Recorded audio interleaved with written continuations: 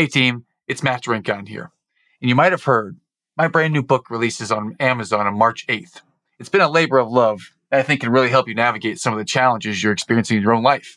I go over toxic positivity and how to think you're in it for everyone else. In reality, you're in it for yourself.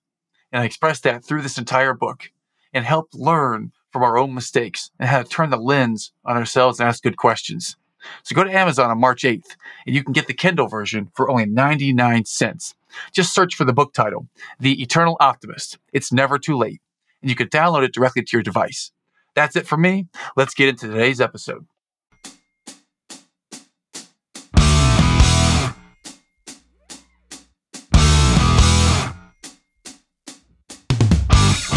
And welcome to another exciting episode of the Eternal Optimist podcast. I'm your host, Matt Rincon, and I am here today with someone who is incredibly special in a number of ways. Jason Marc Campbell is not only a person of great repute in the sales world for having a podcast, one of the top podcasts in the whole world, Selling with Love, and he has a book, and he's recording this right now in Indonesia where he lives. So he is all around he's a badass, and to be quite frank, and he's humble, so he may not say that all.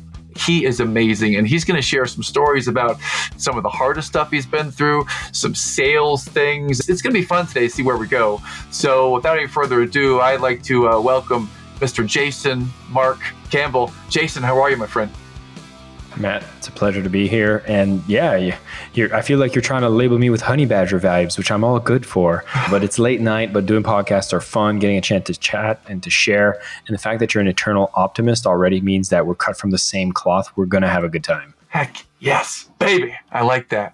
In fact, I feel that genuinely any conversation, that is where the magic happens. And we could go in with this preconceived notion that, man, this is going to be a hard one.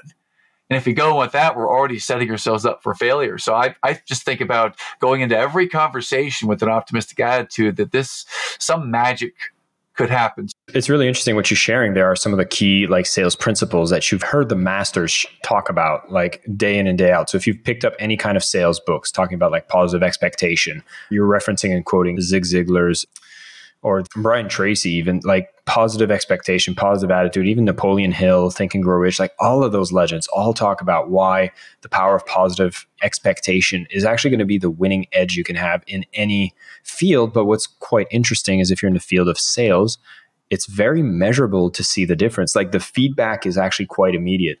And I consider myself fortunate because I find not only in sales, but in a lot of areas of my life, I seem to have this rapid feedback, call it manifestation / karma in a lot of different areas. And I'll break it down like this. If I spend 2 weeks eating crap and not working out, I'm going to get chubby real quick. Instant manifestation, instant feedback. And to me, that's really good because the moment I do hit the gym and I start doing good habits, I see myself getting in shape. I see myself losing weight. I feel good instantly. And that gives me that quick feedback. And I find sales has a bit of that special magic for everyone that gets into the field is if you start doing something, you test it out, you'll pretty quickly see if it's serving you or not. And if we're talking about positive expectation in every conversation you're about to have with a podcast host or with a prospect or in any sales situation, gosh, going into an interview, if you're just trying to get a job with a positive expectation, test it. Don't take my word for it. Don't take your word for it. It's one of those things you can actually get a pretty quick feedback loop on if it's serving you or not. And I've heard a lot of others saying, oh yeah, it's just your reticular activation system. It's just tell you okay, buy a yellow car and then you start noticing them all on the road. That's okay because you start getting a little bit more enthusiastic when you start going, ooh, another positive expectation. Maybe I do have control over my fate.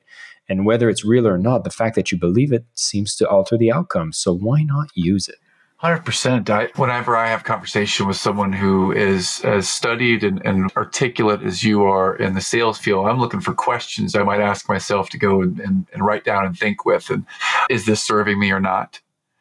Do you walk into any scenario, but specifically in a sales scenario, do you walk in and think about the delivery? And is this serving me or not? Is this technique working? Is the way I'm showing up working or not? Test it, trial it out.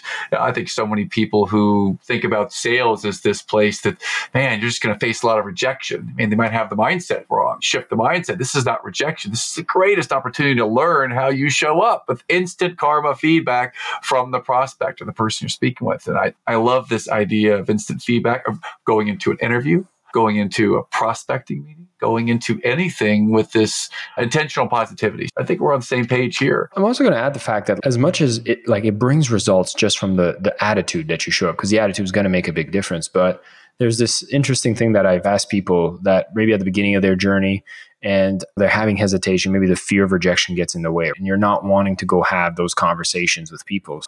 If you're not looking at having the positive expectation, you don't even prepare for the worst that could happen. And in their case, when I ask, what's the worst that could happen? Well, they'll say no. I'll be like, no. They'll say yes. And you haven't even prepared for what to do if they do say yes, because you haven't even had a positive expectancy. So when you have the positive expectancy, not only do you have that attitude that helps you close more, but then you'll be like, hey, maybe I should prepare my onboarding. Maybe I should have a really good process after they say yes on how I walk them through the journey, get them to have the product and have a good experience. You don't even think about that if you don't even have the positive expectancy. So what's the worst that could happen? Imagine they say yes. Get prepared for the yes. And maybe you'll see when the yes comes, you won't have as much anxiety or fear. Yes. And to build on that, I might call this, what is your world-class welcome? So when you do sign them on as a new client, you do get to that next closing meeting, or the signature's there, we're ready to go. They say yes. What does it look like from there? If they were a diamond platinum client on top of the mountain and you want to give them the best of what you have, then what button do you push the moment that they say yes and we're onboarding? Like, what's the next 3 steps, for example, that you might have to welcome them in so their experience when they come in is excellent? They feel heard, valued. They feel like this team knows what the heck they're doing. And of course, that can lead to a number of things. It can lead to they're going to follow and pay more attention. They're going to be more open to your feedback when they see that you're really good at what you do, that you pay attention. I think more leads will come from it. More referrals will come from it. They'll be more attentive to you. So many things can happen when we go in with this positive expectation. I call it the world-class welcome. I don't know if I got that myself or someone gave that to me. But I like to call it the world-class welcome. Collective download and take it because it serves, and that's good. Yeah, it shows your own standards or expectations of excellence when they say yes and you're prepared to show excellence right away. Not, now I got to figure out what I just sold them. Because I remember earlier in my career, there were times when I would sell something and I didn't even know what the plane looked like, but we were building it as we were selling it. I think you open to the other side of the coin that it's like, oh my God, you don't want to be paralyzed thinking you need to have everything figured out because you won't really know what it is till you actually do it. So yeah, there's advice that comes from both sides here, but at least if you have that positive expectancy, at least have that trust in yourself so that if you haven't all figured out, like this is something for on the other side where people are quite perfectionists. It's think about it. Think about how you show up in the world as a perfectionist. Do you care about the people you're going to serve? Yes. All right, is it possible that as you're figuring this out, you're going to go the extra mile and you're going to make sure that what you do is going to leave these people in good hands? Are you looking to screw people over? Majority of people are not going in with that intention, especially the ones that seem to struggle with perfectionism, actually want to make sure they're taking care of their client. I'm like, if the care is there, take the chance. If the care is there, take the chance because you'll figure it out. You'll go above and beyond. You'll offer some bonuses. If you make a mistake, people will actually be quite forgiving because you care.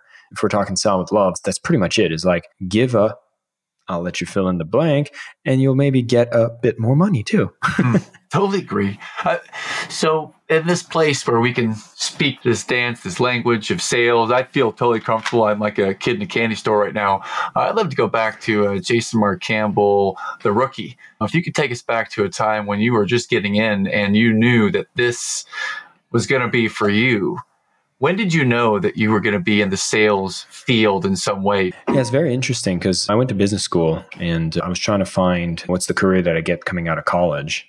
And I remember going to job fairs and there were some like accelerated management programs. And I think I've almost found myself working in a management training program for a Sherwin-Williams paint store. Nothing against that, but it was so left field. And I was like, what the hell do I want to do? I didn't get it. And some of the experience I had, I didn't realize were fully sales. I was actually working in swimming pool stores and I was actually selling above ground pools. But it wasn't a sales job. I was just like, in hindsight, I was like, oh yeah, that was a total sales job. I loved it. You basically were writing out estimates, filling out contracts. It was good. I loved the deal flow about that, but I didn't actually label it as sales at the time. Find myself having to do a bit of soul searching. What do I do after I graduate? And there was this opportunity to go into a real estate office, and I meet with the broker.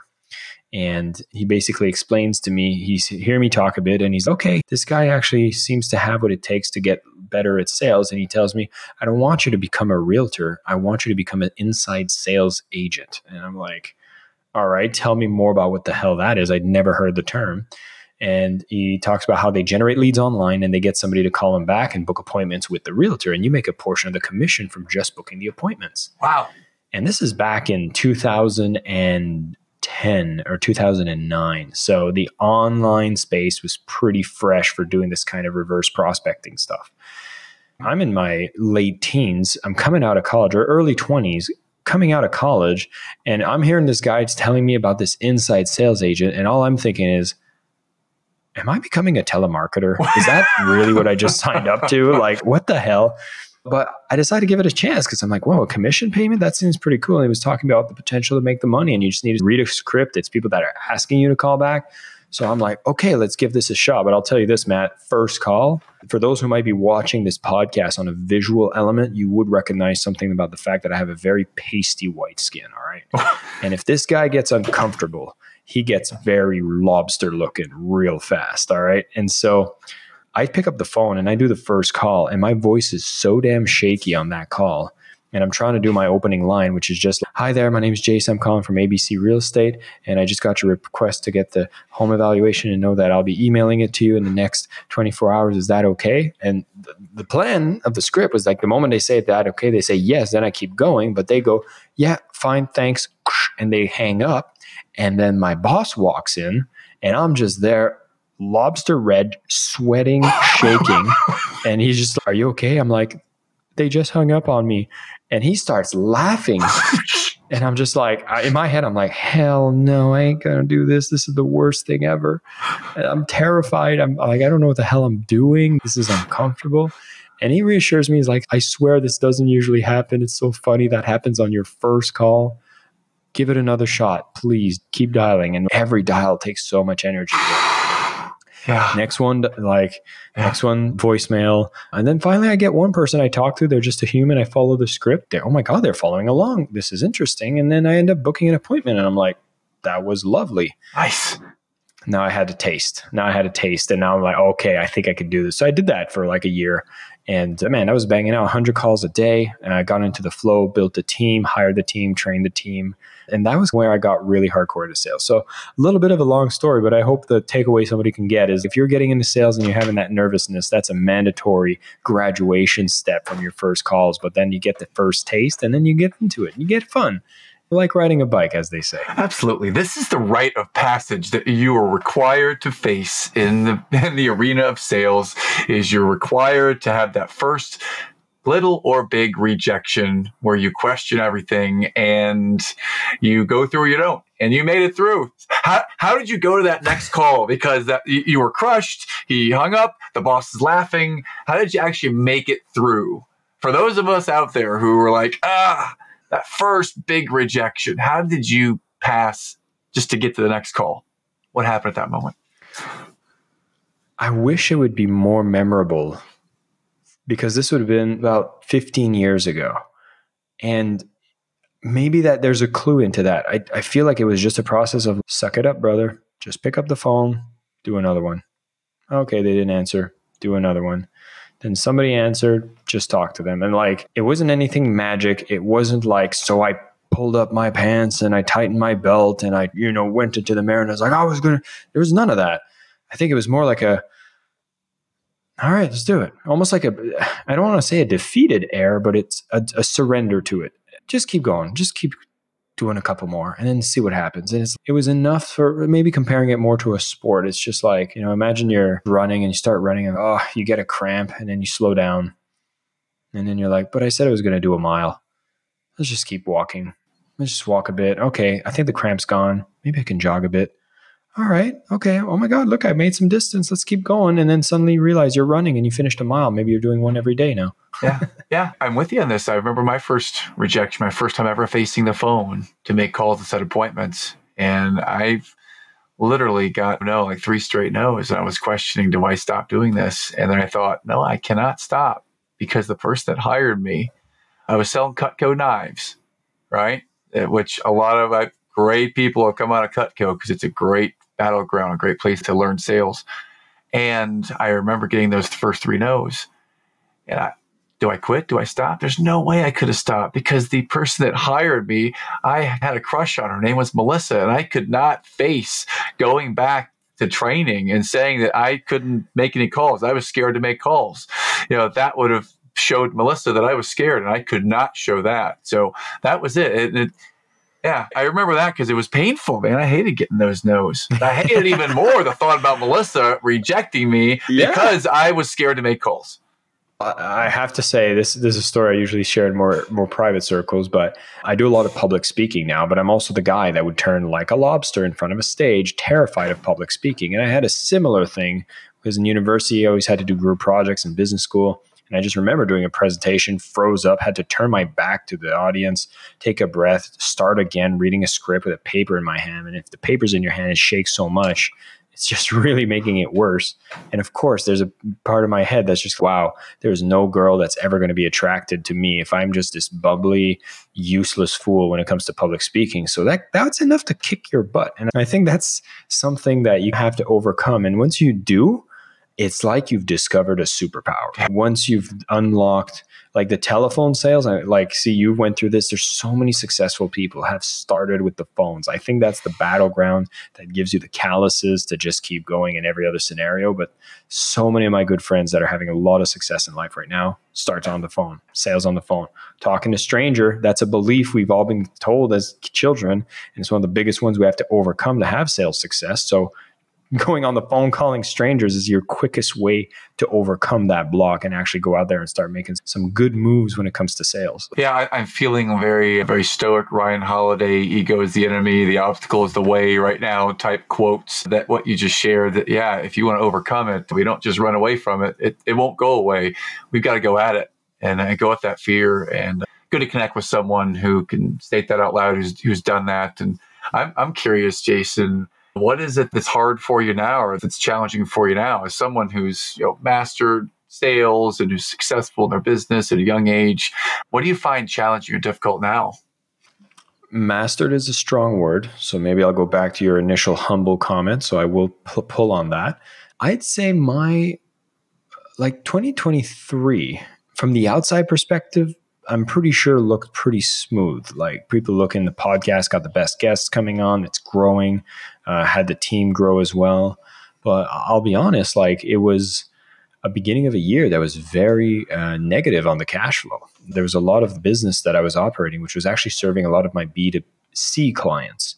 One of the big audiences that I attract with a message like Selling with Love are people that actually really hate sales. And if you're somebody that really hates sales, you've more than likely have some level of struggle with mastering the accumulation of money. Sales is at the precipice of accumulating money. It's just one of those skills that's so key for you to have a command of finances to be able to get what you want in life. It spills into every other area of your life, but the finances particularly become much more limited if you have difficulty selling yourself. Even worse, if you fear it. But my message has been calling to a lot of the people that I want to help, that I see have good hearts, want to make an impact, and sales is just in the way for the success that they're looking for. And what I found very interesting is that I've had a lot of these techniques and principles and methodologies to be more effective at selling that I've been wanting to teach, and I have been teaching to this group for a longest of times, but only to realize that the number one thing that actually is necessary when you're at those stages are not as much techniques and strategies about sales, but do I dare say it? It's the mindset and the psychology around sales. And it's not something that I felt I was the best at the world at teaching. And to me, that was I could feel the resistance. And we talk about being very enthusiastic, what we said at the beginning, I was realizing I wasn't excited about serving this segment with psychology support. And it was very difficult for them to put together the funds to have the amount of access that they wanted to get psychological help from me. And I was facing this issue. And it's funny because I teach this to my team and to my students, which is if you are going to be doing business, you got to make sure that what you provide as a solution actually makes a difference. I always suggest it's fun to have people that are going to be fun to do business with or a little more. If you had a choice, why not choose that? You want to make sure they're easy to identify and target so you can have a way to really identify who you want to do business. So like, are they targetable with ads? Are they in certain groups that you can actually have access to them?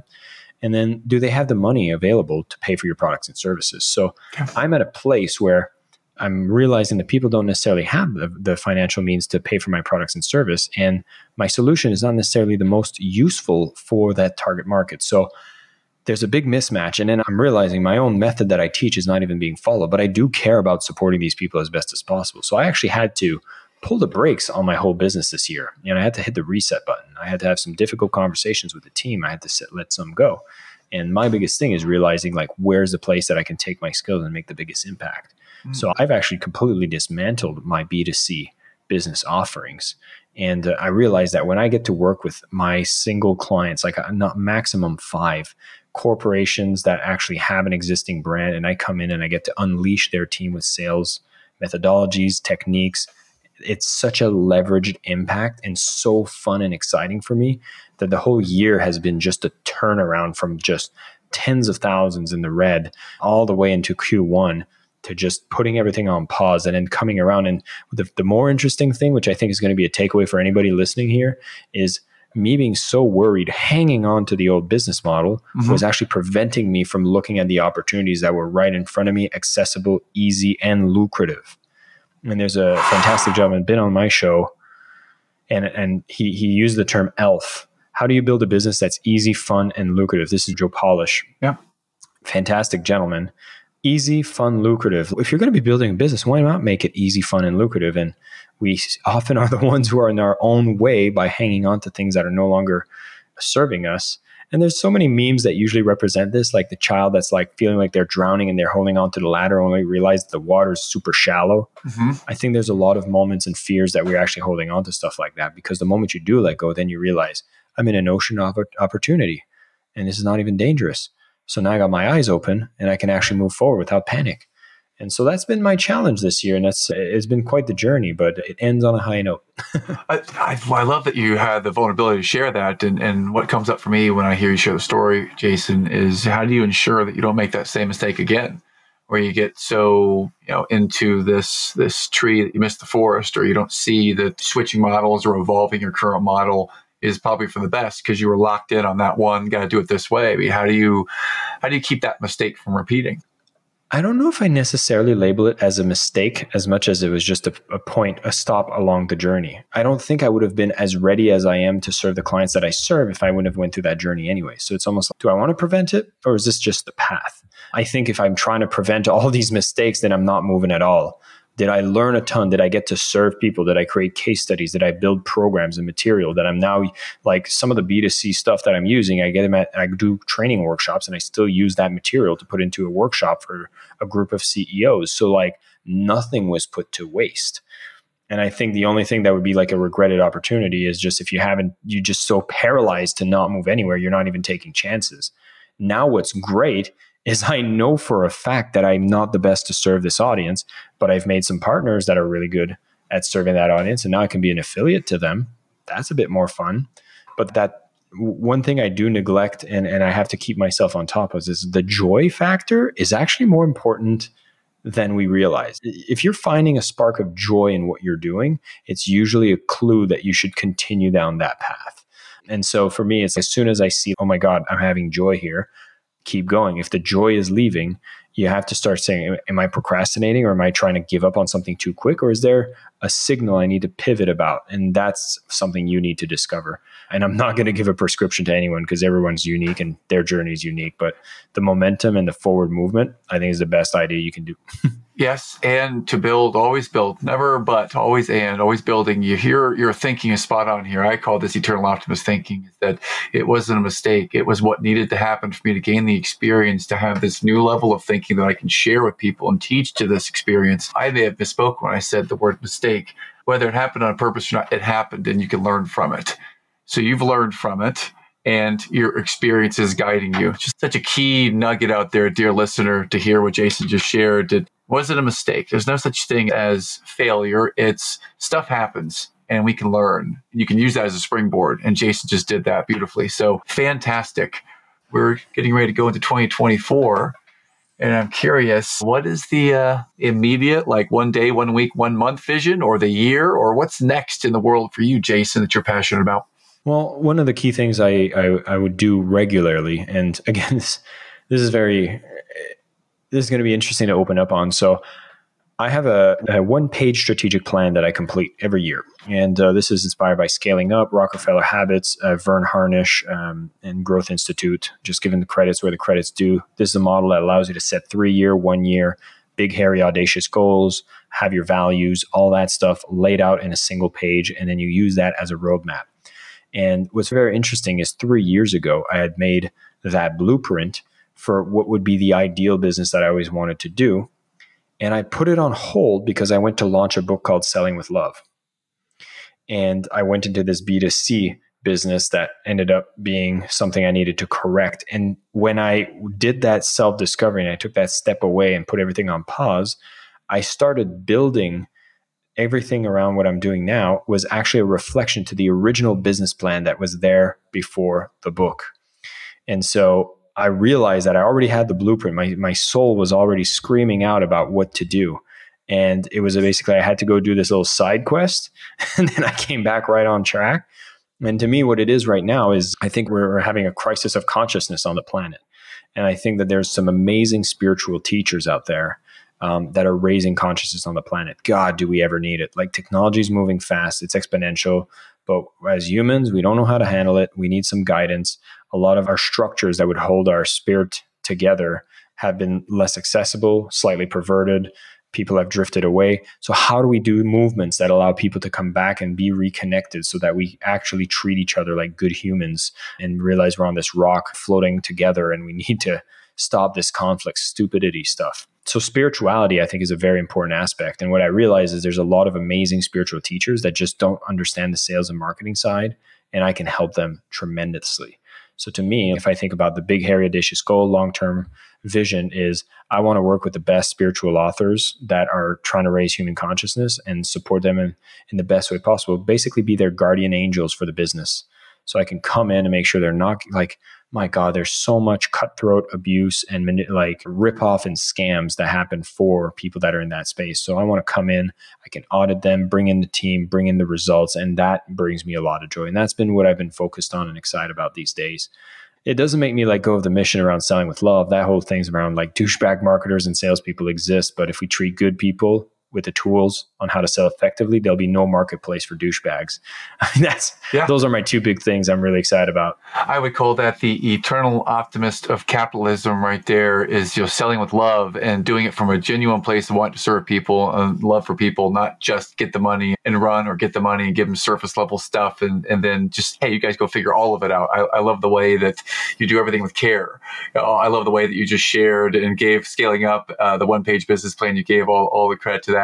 World class is what I'm feeling in your presence here, Jason, what you're sharing. So I go to this idea of the crisis and the consciousness of the planet. I feel it too. I feel every time you turn on a message, there's someone just trying to sell you some get rich quick or some, here's the easy pill to take to make it so simple, or they're playing to, those people over there are wrong. Come over here and be right. I just feel so much division out there. And the concept of selling with love and wanting to serve the spiritual leaders who have this message of love. And when it comes all down to it, this may sound like a really highfalutin, this big, soft, and puffy concept, sell with love. I don't believe that. I believe that this is the foundation of how we are going to save the world, of how we are going to help the world heal, is to do everything with genuine care for other humans. Kudos to you for just expressing that. That's what I heard, by the way, when you were speaking. This save the world. I thought that TV show Heroes back at NBC back in the day, really. I thought that you are here to save the world. You are like the positive side of Siler. That was like the evil guy, but you're the good side of him. You understand how things work through love. I'm going to show you a little fun thing here. Oh, I don't have a superhero chair for no reason. you gotta see this chair on YouTube, team. Look at this. This is cool. So I basically have a Superman branded chair, but what I found really interesting, I didn't realize it till I got the Superman chair, is the colors for Superman are red and blue, and then my book branding are the same colors as Superman. And so this is not the Superman chair, this is the sales chair. Nice. I would grab it right now. I have a Superman head cover on my golf clubs. I've got bobbleheads over here, superheroes. I'm a superhero kind of person too, so I can appreciate the chair. You got to check this out on YouTube. Send you a link. This is super cool. This is super freaking cool. This chair that Jason has. I think this is now in first place of all time guests on the podcast, 130 plus guests. Best chair now belongs to Jason Marc Campbell. So you may clap for him now. Recognition. Now we need to go get some affiliate links for Secret Lab so that if we're plugging the chair, that we're getting at least a residual from it. Because we are selling with love and everyone can benefit from this. Yes, I like this and so many places to go. And I want to stick with this crisis of consciousness on the planet for a moment, because this is the reason why I have a podcast. It's because I believe that there's so much challenge, so much negative thought, so much divisiveness being plugged into our minds, and even so much addiction, whether you know it or not, on social media or wherever it is. I want this to be a bastion of hope and a place where people can go to hear a story of success, to hear someone who has a positive thinking mindset, to hear stories of how you can do it too. And I think you're doing that brilliantly today. So that's my version of how we're going to solve the crisis of consciousness in the planet, is put more good out there. It's real simple. Put good out there. Let good people do good things and put it out there. That's why I have a podcast. I'm curious about yours. When did you start? Because I've listened to a few episodes. You've had some really big people on there, and you've had some great in-depth exploration of sales and the mindset. I'm curious, why did you start the podcast? Yeah, it was an interesting set of intent. So I used to work for an organization that was called Mind Valley, and I have so much love for that being a springboard for a lot of my career, at least after my real estate days, because I went off, started my own real estate company, did some real estate investments in America. Then I helped a lot of other entrepreneurs that were doing some real estate stuff. And then I found myself working for this organization, Personal Growth Development, Mind Valley. And I've always been somebody that was very engaged in the organization. I rose to the leadership team, one of the fastest there. Having salesmanship was definitely an advantage, but then also just always being so focused on providing massive value in any role that I had. And I've had many roles within that organization. And there's been times where they were putting together, let's say I launched one of their first subscription program, and I wanted to have a kickoff webinar, but it needed to be at a good time zone. So it was at like 6 a.m. So then I was like, okay, I'm going to sleep in the office. I'll get this launch done. And then at 6 a.m., I'll jump on a webinar and let's do it. I'm talking to you at 11 p.m. I've always had these random times that I would just be like, if I can show up, let's do it. And so while I was working there, I was putting myself in front of camera. I was supporting people. I was taking initiative. And then there were some opportunities that came my way where I could be on camera. I could be put in front of an audience. I got on some stages. Gosh, the first time I did a talk on selling with love was on a Mind Valley stage, but they didn't want to put me on stage. I was the guy doing the AV at the back. Like, I was a volunteer going to events, helping speakers get mic'd up. I was talking to the Lisa Nichols and all the other like big speakers that were coming to this mega stage, people paying thousands of dollars to go see world-class speaker. And I remember going to the founder saying, hey, I have this talk. It's about selling with love. And I think people are going to love it. And if you put me on stage, I'll be one of your best speakers, guaranteed. And they were like, you're a nobody. That's cute, but go back to the back, bro. You're the AV guy. And then the universe was just like, it goes back to what we were saying there with positive expectation. What's the worst they could say is yes. I went to prepare slides, man. I had my slides ready. I didn't get the spot to speak, but I prepared the presentation. Then the speaker canceled. And then I said, guys, I have my slides ready. Put me on stage. They said, no, we have another speaker that's on the way, and we'll give the spot to him because, again, you're the AV kid. And then that speaker got stuck at the border because of visa issues. And then they're like, this is last minute. Now they have no choice. And they're like, the slot's coming up. And I'm given one instruction, don't mess this up. Nice. And I'm like, roger that. I get on stage. I had my slides ready. You can find that presentation. The greatest expression of love is sales. And you'll see me rocking it, 2015, no shoes on, colored socks, because, it was a trend back then. Why not? And hey, right after that, found out I got voted best 20-minute talk of the event. And so Nice, that man. started getting attention. So I know it's a long-winded answer, but always putting myself out there. And then it seemed to have this luck on my side for everything I would do. At one point, they wanted to go into the business field and they said, we want to launch a podcast. We think you'd be the best host. So published by Mind Valley, they launched the podcast for me. And then it was very interesting because when COVID came in, I've been running this podcast for 2 years. And then the company were doing a lot of restructuring and they were doing a lot of simplification. And they're like, you know what? I think we want to go back to one podcast. And to me, I said, I'd love to have the rights to keep running mine. And so I already had video editors, audio editors, and a team ready to do that. And they basically gave me the podcast and said, please go out there and support. And you've given us so much in the company. We're going to give you the podcast and we know you're going to do good by it. And so now I still have the former leadership team of Mind Valley will sometime come in as guests. I had my 2 million plus downloads that came. A lot of mailing came from Mind Valley. So that gave it the initial kick that it needed. That's an unfair advantage for someone starting a podcast to get an email list that's driving you a ton of traffic.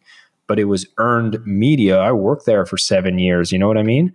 So a lot of times it's, hey, where are your leveraged opportunities? Like you think about this podcast, I could have started it without any of the momentum, but I found myself choosing a path, which was like, hey, I'll work for this great organization that's providing me powerful connections and they're supporting me in my career too.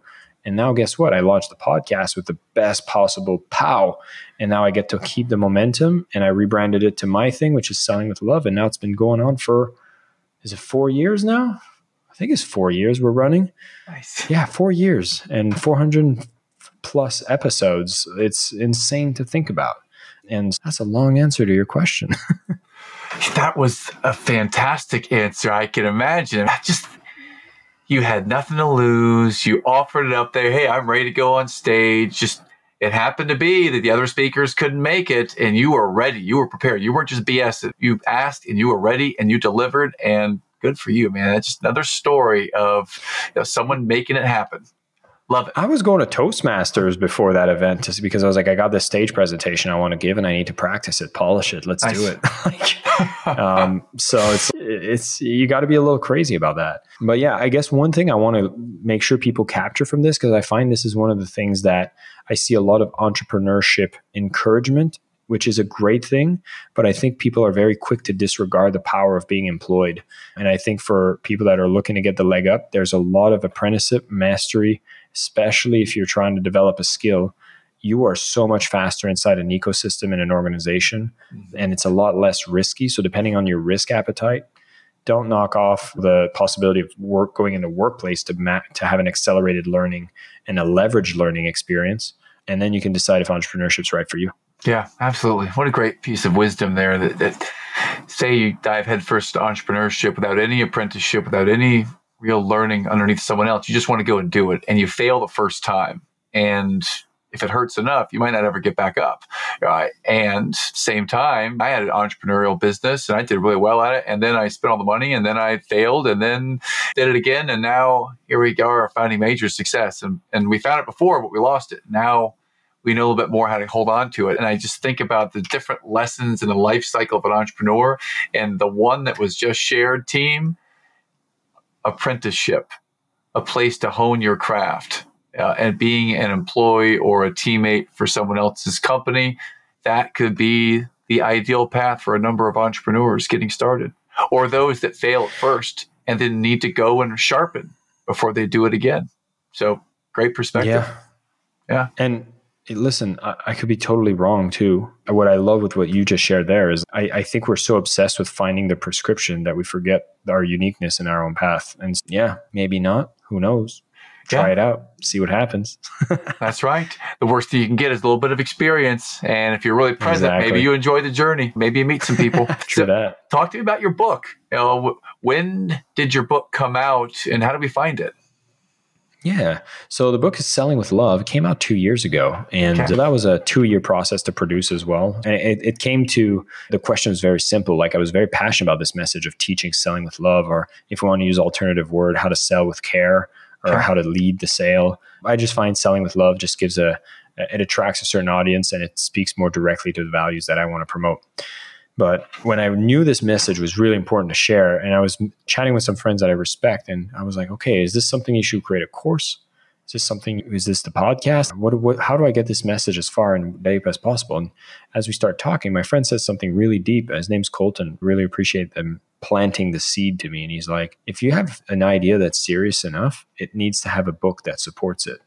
Like, the book is the oldest medium, right? It lasts, it gives you credibility. It's the one thing. If you decide to take on something challenging like writing a book, then you know that you care enough about putting your idea in the world. Anybody can put together a course in a quick way. And there's so many people that are selling the programs. Don't even build anything and sell your course and get your people to give you feedback on what to create. There's value in that. But if you want it to last and you want to build something that's an asset that gives you the credibility, gets you the chance to go speak, basically the book was my ace. That was the hole in one. So I was like, yeah, if I do the book, then everything else follows and leads from that. And yeah, it's been really interesting launching a book. And then, my God, going through the launch, anxiety, but fun, but crazy and depressed. And like, oh. What was the anxiety? What was the anxiety about the launch time for you? Who the hell am I to write a book? And oh my God, nobody's going to buy this. People are going to leave 1-star reviews. They'll tell me I'm a piece of shit. And I'm sorry for my language, but like, my negative mindset can take over. And it's so funny. I actually have a document where I put in all my worst fears about putting out the book. I was like, people will laugh at me. It'll sell nothing. Haha, you put out a book on sales. You didn't even sell the book. You're stupid. People are going to be coming to me in my 80 years old, say, you remember when you tried writing a book and you never finished it? Ha, you're a useless person. You fail at everything and nobody will take you seriously. Like, I wrote the meanest things I would tell myself and I itemized it. And then one by one, I went, okay, what can I do to make sure that doesn't happen? What can I do to make sure that doesn't happen? How can I change that into a win so that I'm actually fueled to do greatness, because I don't want this negative thing to happen either. And this is actually, I was working with an organization that supported me self-publishing my book, which was Scribe. And they took that from Tim Ferriss, who had given a talk on fear solving. And so the whole process was basically fear solving. So all that came through, but man, we hit the bestseller list on Amazon, sold thousands of copies. We got an audiobook out. The reviews are fantastic. And so I'm like, wow, that turned out pretty damn good. And I get random messages from people around the world. I have these clients that reach out to me, these CEOs from India, and I'm doing some presentations with them. And I'm like, that all happens because of a book. So there's some magic there. And so, yeah, it's a nice thing. It's a big endeavor though. And it definitely weeds out those who aren't serious about putting their work on paper. I like a challenge and I like that it was hard, and I'm very proud that I got it done. And so I'm very happy I got it done before AI was out, because I feel like now anybody who comes out with a book, people are going to be like, did you write it or was it an AI? And so mine came out before the era AI, so I can be like, yeah, I wrote mine AI free, baby. Nice. Hey, I just got to say, I have so much appreciation, respect for you, Jace, for sharing something that was hard and fearful for you back in the day when you were launching, and just the anxieties that came around that. And it just goes to show you, dear listeners, that even superhumans with superhuman chairs have anxiety around big stuff that's happening. And it continues to happen throughout anyone's life. We all reach some level and then we hit the plateau. And then we got to go for the next level and then the next level, if that's the way you think, at least. I mean, all of us hit a plateau, and you had one around books and you overcame it and you can share it out loud. That's the level of vulnerability and authenticity that I say totally qualifies you to be the master of selling with love, is authentic and genuinely wanting to share your stuff. That, to me, that's like a master class right there and how you do it. So that was pretty cool. If I can help some people, let's do it. Well, you just said two things that really just got my mind going down the rabbit hole. You mentioned, Tim Ferriss and the fear solving or fear setting exercise. I remember seeing that for the first time in Tools of Titans back in 2016 at Christmas. So I remember that exercise. I've got it bookmarked on my Google Chrome here, and I do it every once in a while. So that's something, if you've not heard of that, listener, Jason and I have that in common. That's a great exercise. And then you mentioned Scribe, and the person who used to own Scribe is in a group I'm in. I know him pretty well, and I think about Scribe. How did you come to meet Scribe, and why them? Because a lot of people out there don't know how to write a book, where to write a book, how to get it going. And I'm curious how you came in touch with Scribe back in the day. Yeah, this is very interesting. Again, the power of being in a right career is one of the roles I was at in Mind Valley towards the end of my time there, as I was actually the manager for the authors. And I was actually looking for guests to come onto the Mind Valley podcast, which eventually put me in the role for launching my own podcast. So Scribe would pitch me their authors to come on my show. Ah, okay. So as I'm running the podcast and they're always saying, hey, we have these great guests and we want to put them on your show. That's actually how I got the chance to meet and organize the interview with David Goggins that happened in New York, which is probably a household name for most people listening to this. But right when he was launching his book, because he did it with Scribe, the Scribe guys reached out to me and then I was like, okay, let's coordinate the interview. And we made it happen. I got to shake his hand. Dude is solid. I really appreciate that. And I have it in my vision board about the fact that I have my picture with David Goggins. But super cool. That's a lot. I'll brag about that one. No more humbleness. I got Goggins on a picture. Yeah. Dude, that's super freaking cool, man. Because that's the episode that I went and listened to first on your show. There you go. There you go. Super cool. Wow. But then, in essence, since I had their contact, then when that idea of writing a book came up, then I was like, hey, let me reach out to Scribe. And I knew that was Tucker Max. I'd heard of Book in a Box. I was just in those circles. And I'd read all of Tucker Max's previous work around his teen years or college years. So those were a little more spicy. And I basically went to their workshop and I got to meet with Tucker Max. And he gave me the vibes of this very intimidating person that but cared about you. Yes. And he actually is someone that put a lot of pressure on the outline of the book. And so he's played a part in shaping the book. And I quote him in the book because the way that I had structured the language on my Selling with Love categories, he had some strong feedback because initially I had 3 loves in selling.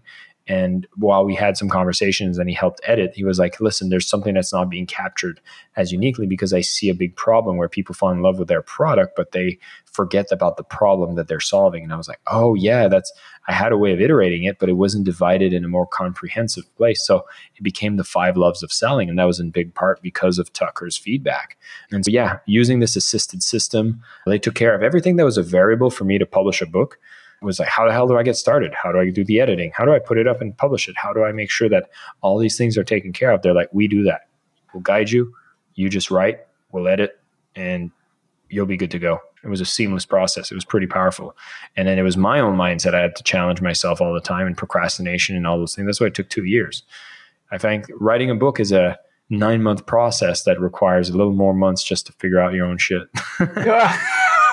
What a good story, man. How do we find out more about you? What's the site we go to or the social media account where we can learn more with you and from you, Jason?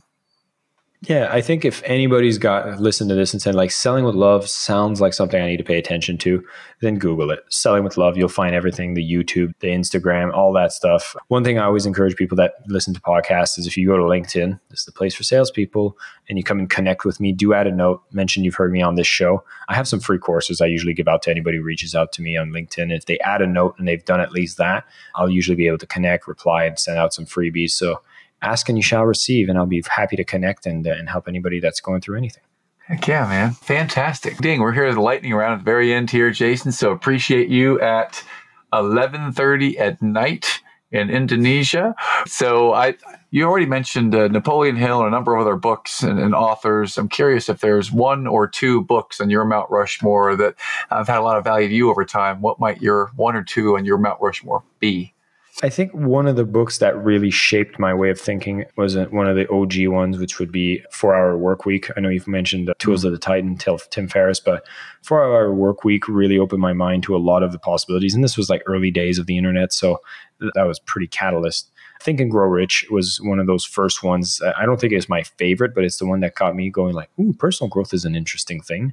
And then I just started reading a whole lot more stuff about that. So, but right now I'm in the middle of Success Principles, Jack Canfield stuff. And so that's some gold nuggets right there. So I'm having some fun. That keeps me company on the runs that are a little more than a mile now. So at least I got a good audiobook with me. Awesome. About music, what fills your bucket, your soul? An artist or a song or a genre? I like hip hop, man. Nice. Yeah, I got my Rap Caviar playlist on Spotify. That gets me in the zone. That has some fun and puts a smile on my face. Awesome. Last question here, Jason. When you hear the name of our show, the Eternal Optimist Podcast, what might Eternal Optimist mean to you? I love that. I think it's keeping your head up. I think it's just realizing that if you hold on to hope, you're actually going to be one of the people that have signed up to making that hope become a reality. So we need a lot more hopeful people in the world. Like we were talking about this consciousness going up. think if you're an eternal optimist, then you're going to be someone that holds on to the hope even through the darkest times. And we need those people to sign up and to do that. And so if you're signing up to be one of the eternal optimists, I tip my hat to you. Welcome to the team, and let's get to work.